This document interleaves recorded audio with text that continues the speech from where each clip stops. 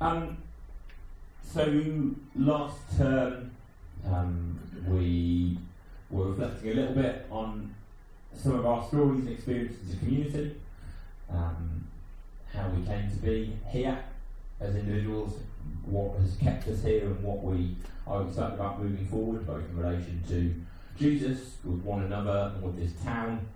And for me, it felt a really rich time.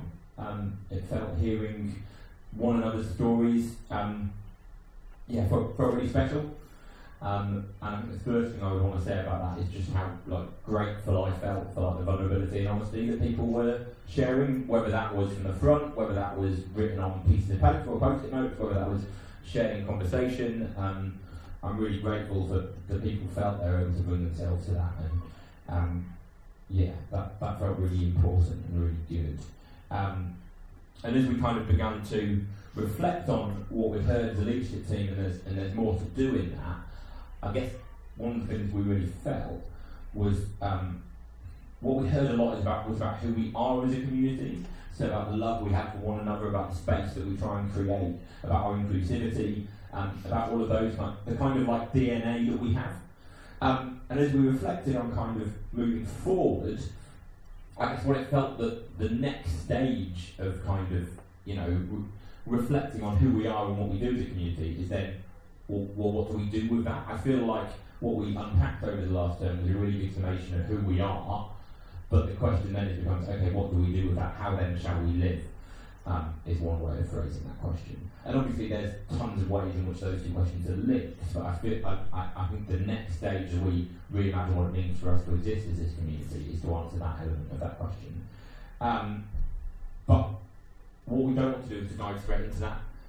We feel there's still a bit more reflecting to do on what we've heard, and so we're not going to go immediately into those kind of questions this term. But as we were reflecting and praying and talking about this coming term, what actually it felt while we were talking is what we wanted was to encounter Jesus. We wanted to create space for people to be with and to meet with Jesus. And we do that in so many ways in terms of what we do, in terms of when we sing, when we're together, when we talk. We believe that Jesus is manifested in all of those things. But as we were reflecting on that kind of desire that we got for that, what we decided that we wanted to do was to spend some time reading stories about Jesus, and specifically reading stories and allowing people to reflect on stories of where people encounter Jesus in the Gospels. What difference did encountering Jesus make to people's lives? What were those stories like? How did he surprise people, change people, upset people? And so the plan for this term is to just spend some time unpacking these stories. So we'll continue meeting in the kind of patterns that we've had. As you can see, we'll be at Butte Mills again next Sunday. We'll be outside. We'll be back and do communion here. We'll meet in brunch bubbles. And the idea is, over those, in that rhythm, there will be ways of, basically we've got groups, 3 different groups of stories for the kind of 3 patterns about different ways people met with Jesus, people who were changed by Jesus, people who were healed by Jesus, Jesus meeting, kind of surprising people. To be honest, I can't remember how we grouped them, but there's a document with them on, I believe we've emailed about it. So that's the kind of plan for this term. Once again, we'll have 4 teams running those Sundays for the 4 kind of different types of Sundays.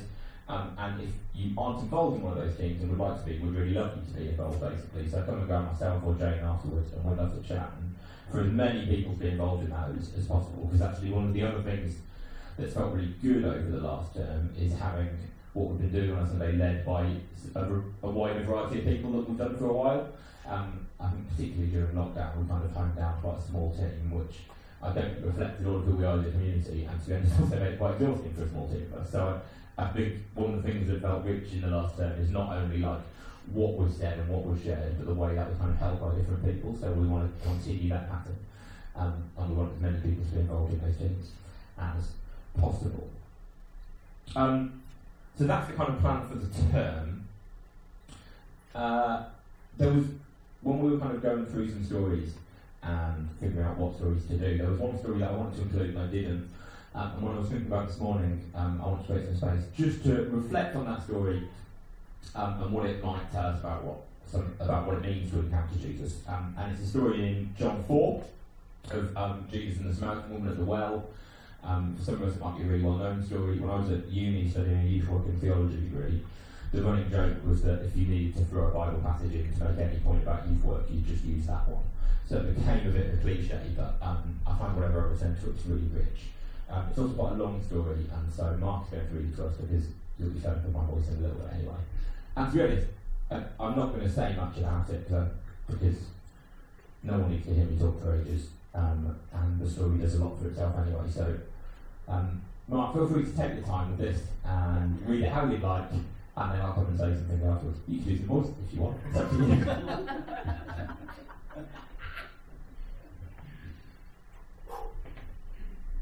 Jesus talks with Samaritan woman.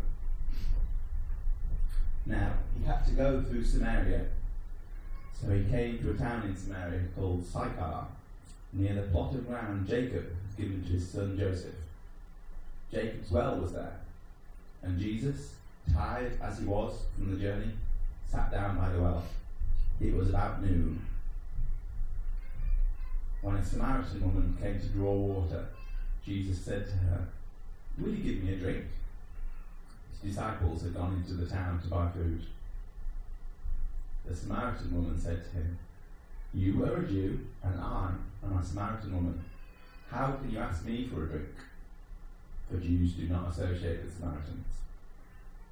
Jesus answered her, "If you knew the gift of God and who it is that asks you for a drink, you would have asked him, and he would have given you living water."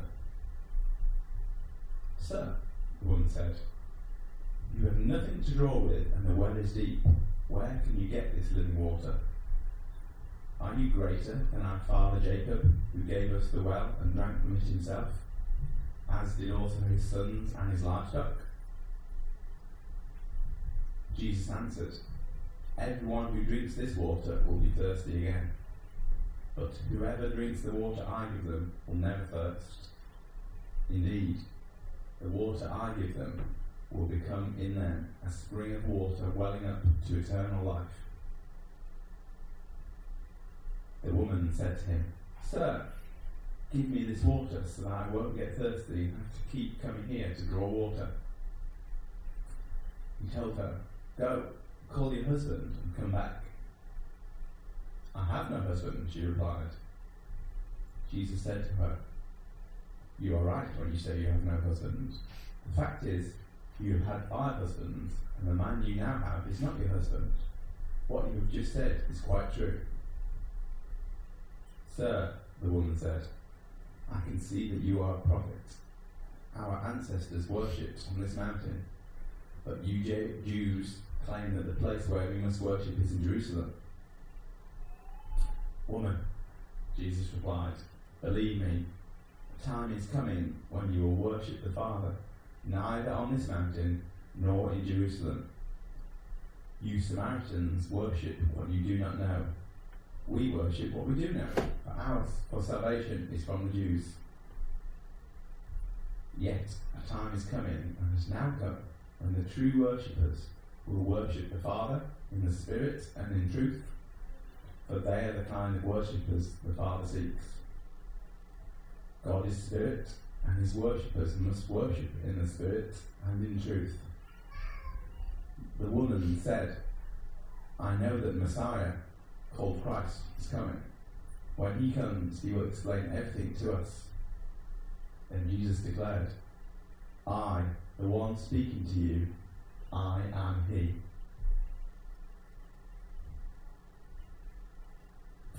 Just then, his disciples returned and were surprised to find him talking with a woman. But no one asked, "What do you want?" or "Why are you talking with her?" Then, leaving her water jar, the woman went back to the town and said to the people, "Come, see a man who told me everything I ever did.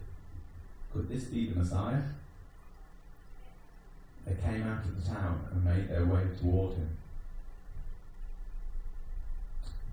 Many of the Samaritans from that town believed in him because of the woman's testimony. "He told me everything I ever did." So when the Samaritans came to him, they urged him to stay with them, and he stayed 2 days. And because of his words, many more became believers.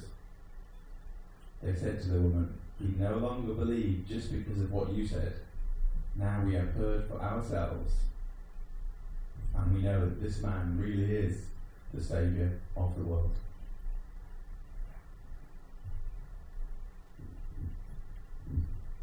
Thanks, Mark. There's obviously a lot in that passage. It's so rich. Here's some things I'm not going to talk about. I'm not going to talk about, because feels easy to talk about. I'm not going to talk about the imagery of living water, as beautiful as that is. I'm not going to talk about the fact that Jesus met this woman at the well, the same well that Jacob potentially met his wife at, and Jacob being. I'm not going to try and unpack all that kind of like cultural context to it. I'm not really going to go into detail on the Jews and the Samaritans. There's lots of stuff that I'm not going to do, but what I would encourage you to do is maybe just spend some time with this passage this week. There is so much there around all of that stuff, and so much more as well. It's really worth, I think, spending some time with, because I'm not going to do any of those things. Instead, when I was reading and praying about this passage this week, the things that stuck out to me when I was thinking about this term in relation to this story was about the kind of mechanics of the encounter itself, and what that tells us about what it means to encounter Jesus. I guess by way of context, I'm not going to go big on this, but I wasn't going to, but like broad brushstrokes, a lot of Jews didn't get on with a lot of Samaritans. So Jesus hanging out with, I guess, what appears to be this woman of ill renown, Samaritan woman, in public, wasn't like a good look for a religious teacher at the time. So he's already kind of going outside the norm just in doing that. And so in that context, what happens in this conversation perhaps even more interesting and more powerful. So, 3 things that happen in this conversation that I basically think happens. These are 3 things that I think are kind of hallmarks of encounter with Jesus, and we'll see them in other stories, and I think might be a way of thinking about our disposition towards encountering Jesus as we reflect on some more stories this term. So firstly in this story there is truth at the heart of it. There is a challenge to this woman's life. Jesus names what is going on in this woman's life. He sees it and he names it and he challenges her on it. An encounter with Jesus will be one rooted in truth, and sometimes that truth might come with a challenge. One of the things I really love and appreciate about this community is the space and grace we hold for and with one another. But I sometimes wonder, if I reflect on myself, whether like I prioritise that space and that grace over truth and over like challenge, both like in what I allow other people to say to me and my disposition towards other people as well. And I wonder, like, well, the next thing I want to talk about is the grace that Jesus has for that woman. But in these encounters with Jesus, that grace and that truth go hand in hand. And I think as we think about encountering Jesus over the next term or so, I want us to do so with like an openness to the truth that Jesus might bring us. If we spend time with Jesus, I believe that basically the truth comes to the surface, and elsewhere in Scripture it tells us that the truth will set us free. So that's the first thing that we see in this conversation. There is truth and there is challenge at the heart of it. Secondly, like I just alluded to, there's grace. Despite knowing the truth about her, despite knowing how society says he should act towards her, Jesus acts towards her humanity in this conversation. He cherishes her, he values her for who she is rather than just what she's done or the kind of like cultural mechanic of her. Truth without grace is not the kind of community that we foster here and not the kind of community that I want to be a part of.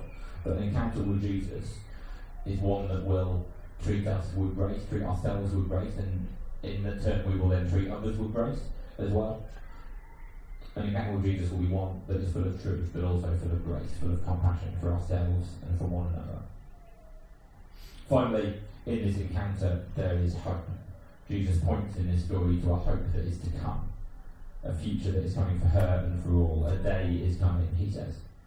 And so while our encounters with Jesus might resonate and might speak truth and grace to the here and now, they will also point towards something bigger, something that is to come, our future hope,